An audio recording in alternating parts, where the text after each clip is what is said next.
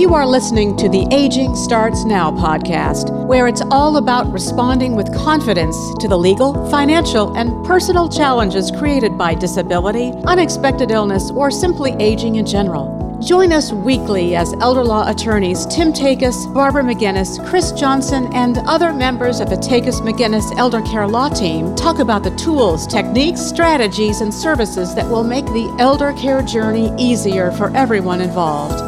Get ready, because aging starts now. Hi, everyone. Welcome to another episode of Aging Starts Now. I'm Dana Henschel, and I'm the Outreach Coordinator for Takis McGinnis Elder Care Law.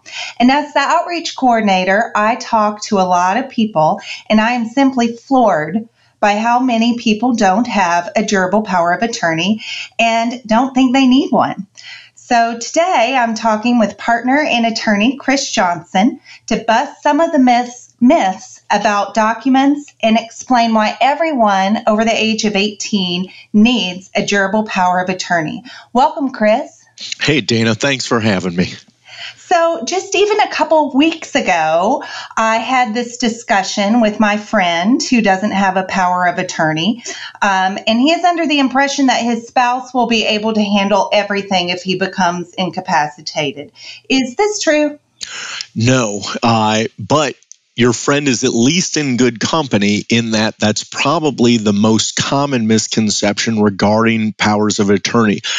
People seem to think that when you get married, you get vested with this special right where that you can act as if you were your spouse. And I think it gets confusing because there are a lot of advantages of being married, and there are a lot of things that come along with being married. You know, you can file your taxes jointly, you can do certain things. And so you kind of have these benefits that come along with it. But people are very surprised to find out that legally speaking, you cannot just sign your spouse's name on documents. So it's tax season. We just had tax day 2 days ago. Everyone needed to file their taxes by the 18th. And say your spouse was incapacitated, they can't legally sign that form. And unless they have legally delegated to you the authority to sign those forms on their behalf, you're stuck. And when you're stuck, there is a legal avenue to get it done. It's just expensive and painful. And frankly, for most married couples, it's just unnecessary. It's called a conservatorship. And in a conservatorship, you'd basically be going to the court saying, well, we don't have a power of attorney, and I need this authority. The well spouse would say, I need this authority vested in me so I can continue to conduct business and the affairs of my spouse because they're incapacitated, they're unable to.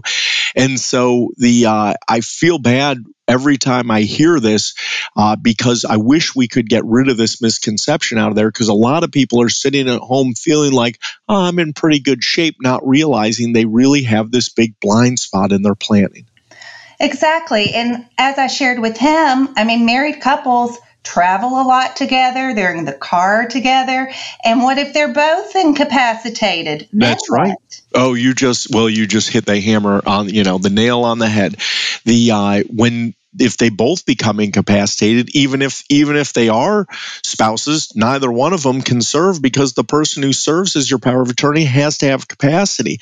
And so then you need to have what I like to call redundancy planning. So every power of attorney document that we do, we have a successor, a primary successor, a secondary successor. For all my clients listening out there, they know I like to have at least two backups. It's not always possible given everyone's unique family situations, but I press pretty hard because I tell all of my families, I want your plans to be able to survive the curveballs that life is inevitably going to throw your way.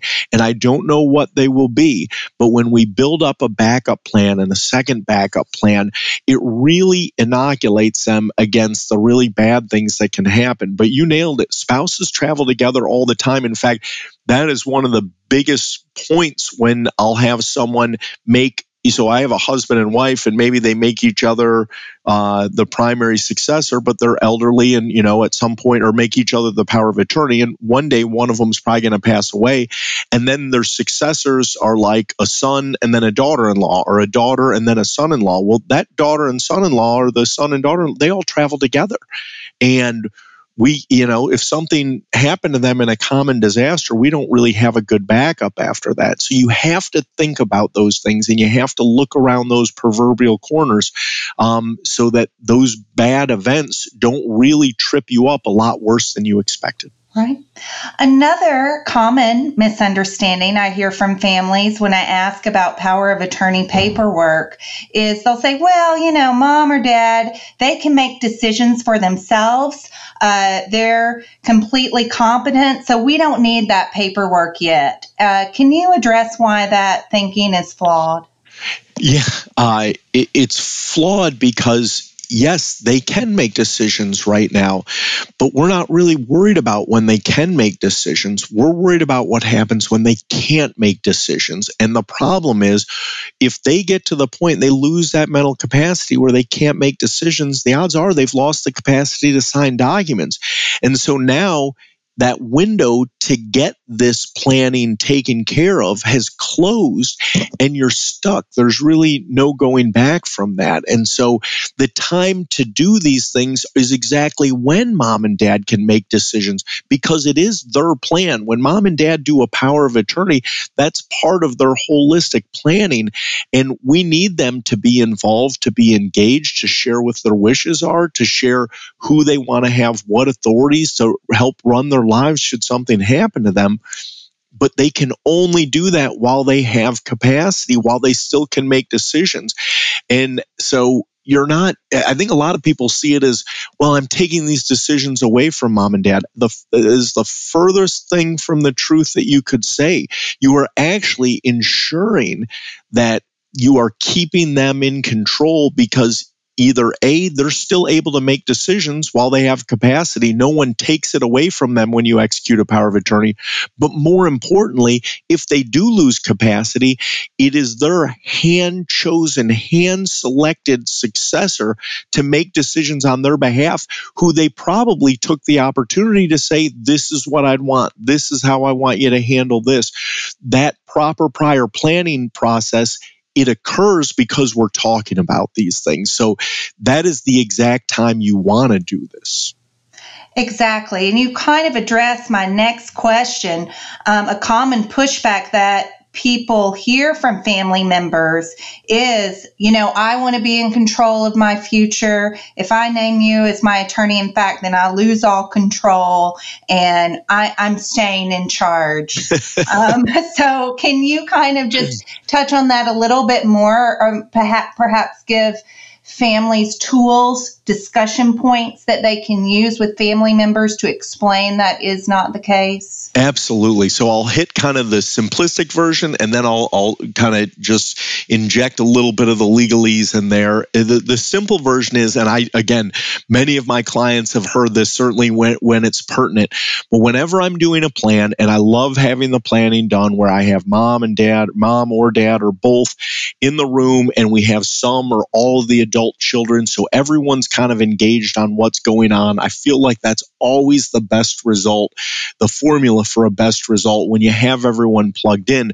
But I will always make a point when we sign the powers of attorney documents to say, now, this does not make anyone the boss of mom and dad. And I'll look at my client and I'll tell them, you're still in charge. You're still the parent, and they're still the kids. And the parents usually get a good chuckle out of that, and the kids are usually pretty funny about that as well. But I like to reinforce that just because you provide someone power of attorney authority, it doesn't mean they can make decisions against your will or make decisions that you don't want to have made. The power of attorney is there to assist. And so in the simplistic version, what you're doing is you're taking your legal rights, you're making a photocopy, and you're giving a copy to your child or to your spouse, and you're saying, hey, if I need some help, you have the ability to do these things as well. But as long as you have capacity, they can't overrule you. They don't suddenly become the boss of you. And so that legalese I was talking about is, we have a term for it. It's called a fiduciary duty. When you serve as a power of attorney or as a trustee or as a personal rep in a will, but we'll keep it to powers of attorney today,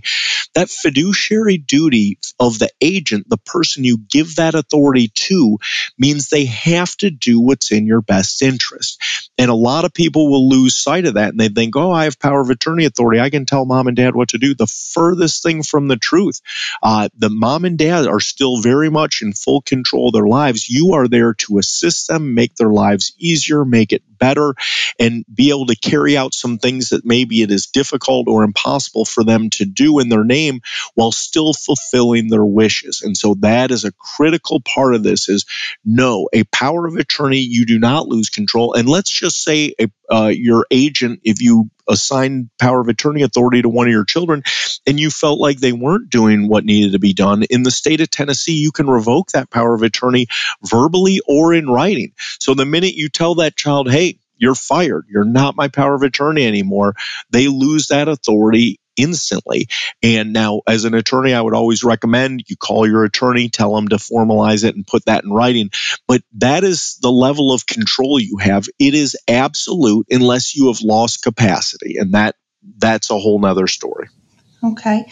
So let's say that you have convinced your family that getting these documents is the right thing to do. Can they just go online and download them? Yeah, they can. They shouldn't. And that is, we see these all the time. People go in to the legal forms and you'll see people who got one for the wrong state because they weren't paying attention closely enough. That's always a mistake. They'll get one. You kind of, get what you pay for. People will find a free download site.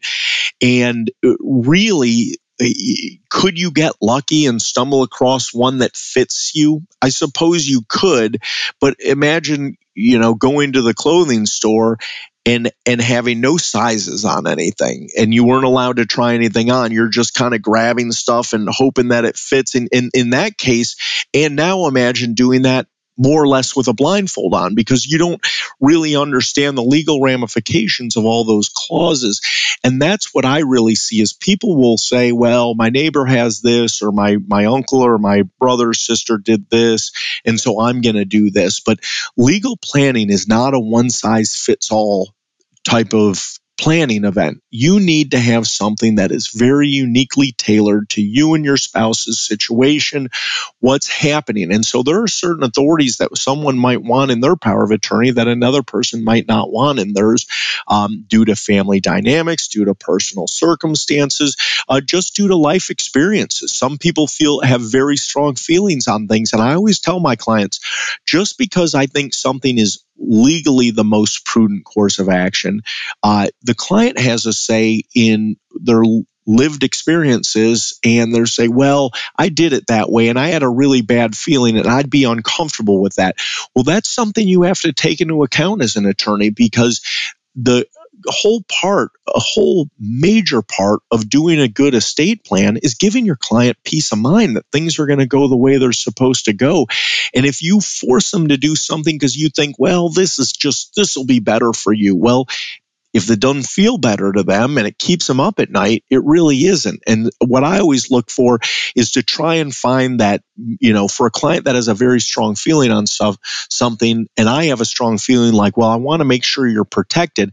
I try and find that middle ground where I can make sure they still get the protections I want them to have, but I want them to be able to sleep comfortably at night. I want them to feel good about their plan. And that means you have to listen to your client. You have to hear what they've been through, what their experiences are, why they are feeling the way they are about certain big decisions.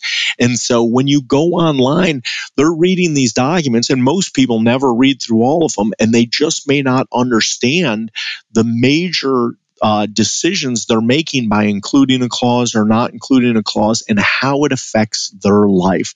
So they need to have someone who is an expert in that area walk them through the ramifications of, electing to put something in or electing to leave something out, and what that will mean for the future and the cascading effect it'll have on their lives when big decisions come around the corner.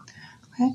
So what I'm hearing you saying is a power of attorney can be different for each person. Like there are different types of powers of attorney with different types of contingencies, different types of powers. Absolutely. And an attorney can help walk a client through that. Yep.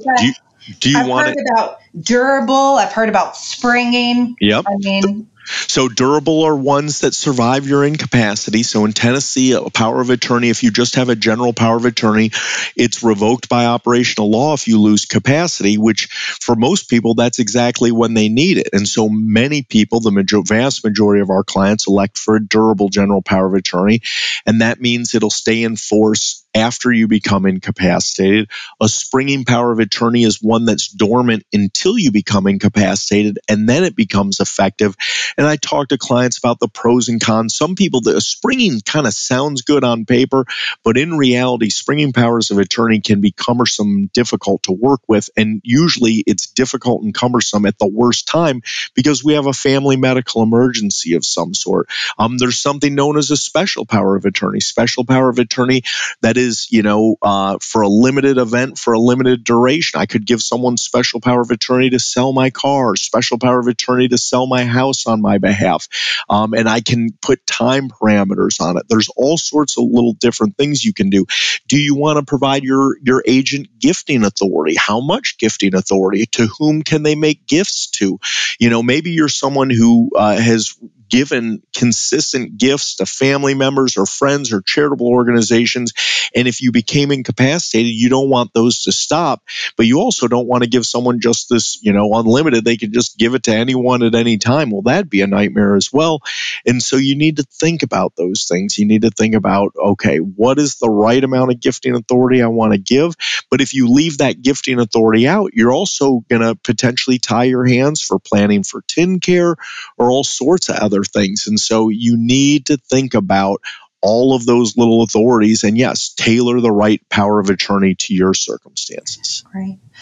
Well, now that I have the perfect document, what do I do? Do I just stick it in my lockbox in my safe place? That is a great question. So one, I encourage every one of my clients, you don't stick it in a safety deposit box, but I do encourage them to, if they have a safe at home or if they don't have a safe, to go get one of those little fireproof boxes. You can get it at Staples or Lowe's or something like that. Something so that it could survive, a little bit of a disaster if something happened at the home.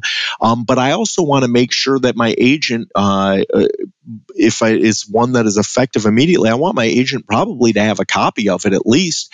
And so what I like to do is, if the agent needs one, we want to provide them a copy and they keep that in a safe place so they can act. I want to make sure that they have an electronic copy, because no matter what we're doing in this world, our phone is never out of arm's reach. Probably the furthest your phone is ever away from you is when you're in the shower, and it's probably 2 steps away on the bathroom counter. Well, I keep a folder that has my parents' estate planning documents in them, and so I can quickly go to them, and if I need to access that document, someone calls me and says, hey, we have this issue going on, I can email the power of attorney to that person right away so that they will feel comfortable talking to me and understanding that I have the legal authority to do this. Because if they aren't sure you'll have the legal authority, they might not even want to really discuss the situation in any great detail with you. So it is important that you're able to have those at your fingertips. And so you don't want to bury it away somewhere. You especially don't want to hide it. I still every once in a while hear about people who are like, well, I got to keep my estate plan safe, keep my documents safe. So I've kind of tucked them away and hidden them. They're only good if they're found. And so make sure your family members know where to find them. A lockbox is very good for the originals, but you want to have a working copy handy somewhere in a filing cabinet, and certainly make sure your agent, at least your primary agent, has an electronic copy so that if they need to, they can jump into action. Perfect. Well, thank you so much, Chris, for helping us dispel some of these myths and misunderstanding about power of attorney documents. I'm very passionate about this, and I get into conversations literally daily about it. So thank you. That is perfect, Dana. Thank you so much. Well, that's it for today's episode. Thank you for listening. Takis McGinnis is a life care planning law firm helping families respond to the legal and financial challenges caused by chronic illness or disability of an elderly loved one. Join us next week for another episode of Aging Starts Now. Thank you for listening to the Aging Starts Now podcast. For more information about today's show, visit tn-elderlaw.com, click on the Free Resources tab, and then click on Aging Starts Now. You'll find the show notes there. And while you're at it, why not check out all the free resources available at tn-elderlaw.com? Document downloads, the Takis McGinnis blog, educational videos, informative articles, helpful links, a TV show, and more. It's all there, free for the taking. If you enjoy listening to the Aging Starts Now podcast, please subscribe, rate the show, or leave us a review. It's easy to do on whatever app you use to listen. We would love your feedback on the show. Aging Starts Now. We'll be back next week with more candid discussions about challenges created by aging, disability, and unexpected illness.